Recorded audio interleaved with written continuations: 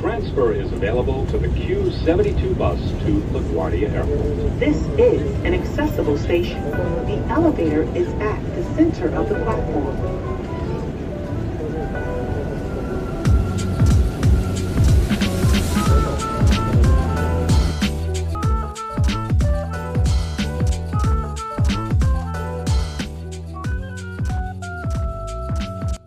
Hello guys, welcome back to One Day at a Time with your host, me, Valerie.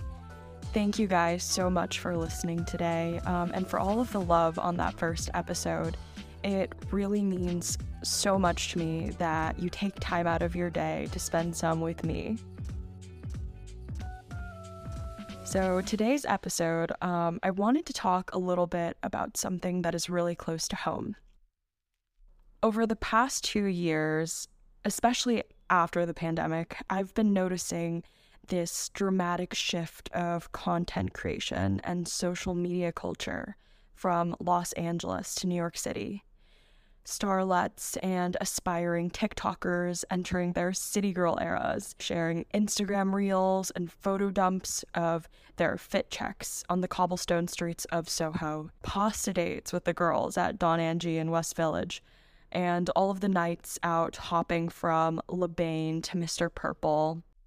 And although these images of the city are stunning to the eye, I want to call out that they share a very choice perspective, one that is by no means universal and even close to all-encompassing of the New York City experience.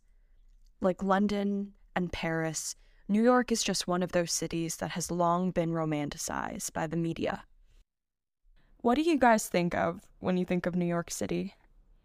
I bet images of Sex and the City, Gossip Girl, and Gatsby-esque glamour flood your mind. A loud but chic, eclectic marriage of art, of business, fashion, food, and somewhere where celebrities can lounge around freely, unafraid of being stopped for photos, because frankly, no one really cares who you are here. Everyone's too involved with their own agenda, commuting, working towards a goal.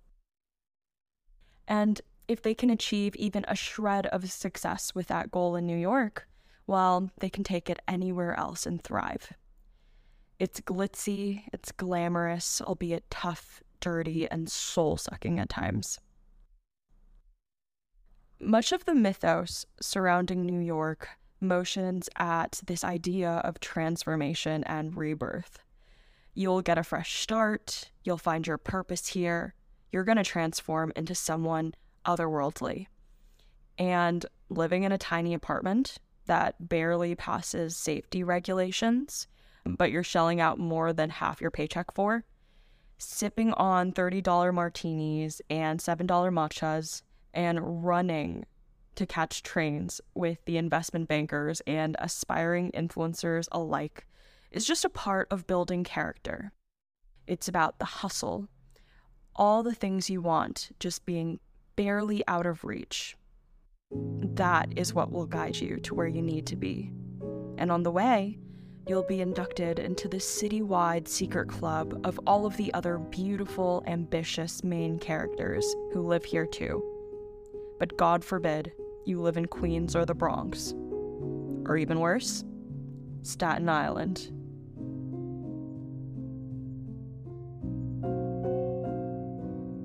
And sure, there is some validity to this mythos. When immigrants first arrived in New York in the 1890s, they saw it as a place of opportunity, somewhere where they could make better lives for themselves. Both my parents actually immigrated to New York by themselves at a very young age with this very hope precisely. My Cuban Chinese father, he first stepped foot in New York when he was 16. And though he was but a boy then, he was balancing high school with bussing tables and washing dishes at restaurants. And he even eventually sacrificed his own college education to financially support his sisters through theirs. During his free time, he spent time buying small gifts for his sisters at the thrift stores in the Lower East Side and racing cars with his friends in Queens. Driven by her passion for performance and adventure, my Chinese mother also journeyed halfway across the world to New York by herself in her 20s. She enrolled in a performing arts program at NYU, living a double life between her theater classes in the morning and singing at Chinese restaurants around the city in the evening. She loved living in her own apartment in Greenwich Village and being pampered by boyfriends who pursued her with fancy dinner dates at the nice Japanese restaurants around the city and shopping trips at Saks Fifth Avenue. Both my parents barely spoke English when they first arrived, and they were forced to start clean slate and fend for themselves in a city that endlessly pummeled them with a never-ending stream of challenges. The guidance counselors at my father's high school discouraged him and his sisters from applying to colleges and pursuing careers as doctors and business people, advocating instead for them to find more quote-unquote realistic careers. And my mother, she ultimately decided against finishing her performing arts degree at NYU because of the language barriers. Imagine having to narrate Shakespeare in a language that is completely different from your mother one. But in New York, they somehow still managed to fend for themselves, overcome their uniquely difficult circumstances, and build comfortable lives from virtually nothing.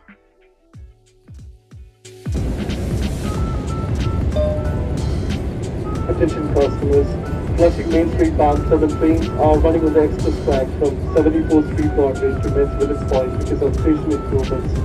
For service towards Flushing Main Street, transfer at next stop. Next stop is Jefferson Boulevard. So, I was actually born in New York, and I've lived here for almost all my life, with the exception of a few years of my childhood that I spent in Puerto Rico. That's another story for another day.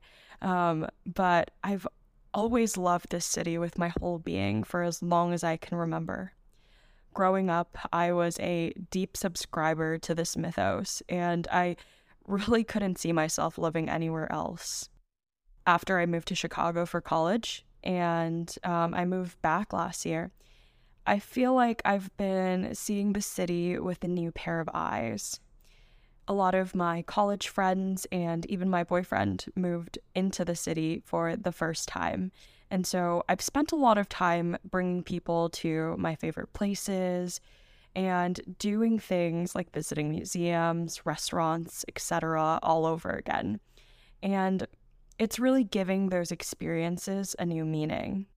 In the process, my adoration for the city very much remains unwavering. But I've noticed a change in the way that I think about the city. I still love the way that Central Park feels in the fall, the way Williamsburg always smells like coffee on Sunday morning, and the artistry of the department store windows like Saks Fifth Avenue and Bergdorf Goodman during the holidays. But what I don't enjoy as much are the more artificial aspects of city life that I held on a pedestal in high school. The idolatry of the mythos. Roaming around Soho so I could feel like I was some part of the crowds of pretty people, of Instagram models and influencers. Driving around the Upper East Side, admiring seemingly unattainable apartments, and older women wrapped in their mink coats, walking their small dogs, as a means of reminding myself to work harder so that I could too be there one day.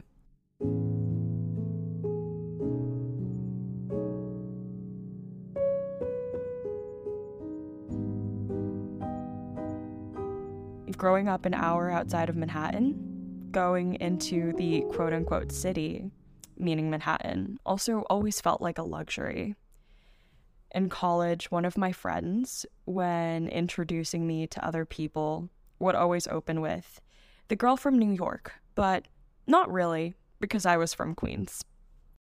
I think New York City is an amazingly intricate place, full of culture, adventure, and life, and it's a city that I truly believe anyone can enjoy. Still, the romanticization of New York ignores the nuances and mundane realities of the city. Some blame, I think, can be placed on the TikTokers and micro-influencers and trust fund babies who post their little day-in-the-life videos where they bring you along for their Pilates dates and showcase their skyline views from their beautiful high-rise apartments. However, the people who live in these luxuries, or at least try to convince you they do, live in a completely different world from everyone else in New York. And most of us can't really understand the wealth disparity, high cost of living, dog-eat-dog, and fast-paced beat of the city, and how it'll affect you until you're actually here. None of these content creators are intentionally trying to deceive you, but I think it's important to remember that these distorted snippets of New York don't exactly capture the full picture. The full picture looks more like the elderly Asian women on the streets who collect bottles from trash cans to bring to the return machines for change. The many areas of the city that are rich in diverse cultures and beautiful infrastructure that live in Manhattan's shadow. And also the hardworking MTA conductors, nurses, deli owners, teachers, restaurant servers, and all of the other underappreciated city personnel, the people who truly make this city great.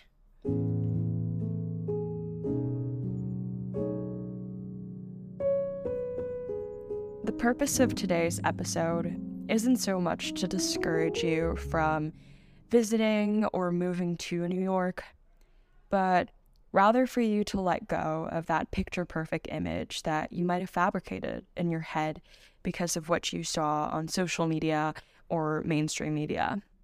I think we project so much of who we want to be onto cities like New York, and we romanticize that idea that we forget the only force truly strong enough to transform our lives and accomplish our goals is ourselves.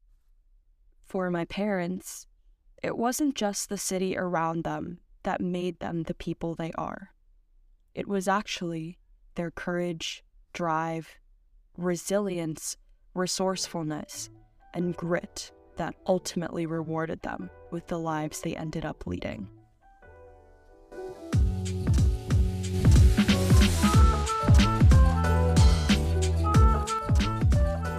Thank you guys again so much for listening today. Please leave a kind review, a rating, and share with your friends if you've been enjoying the podcast so far.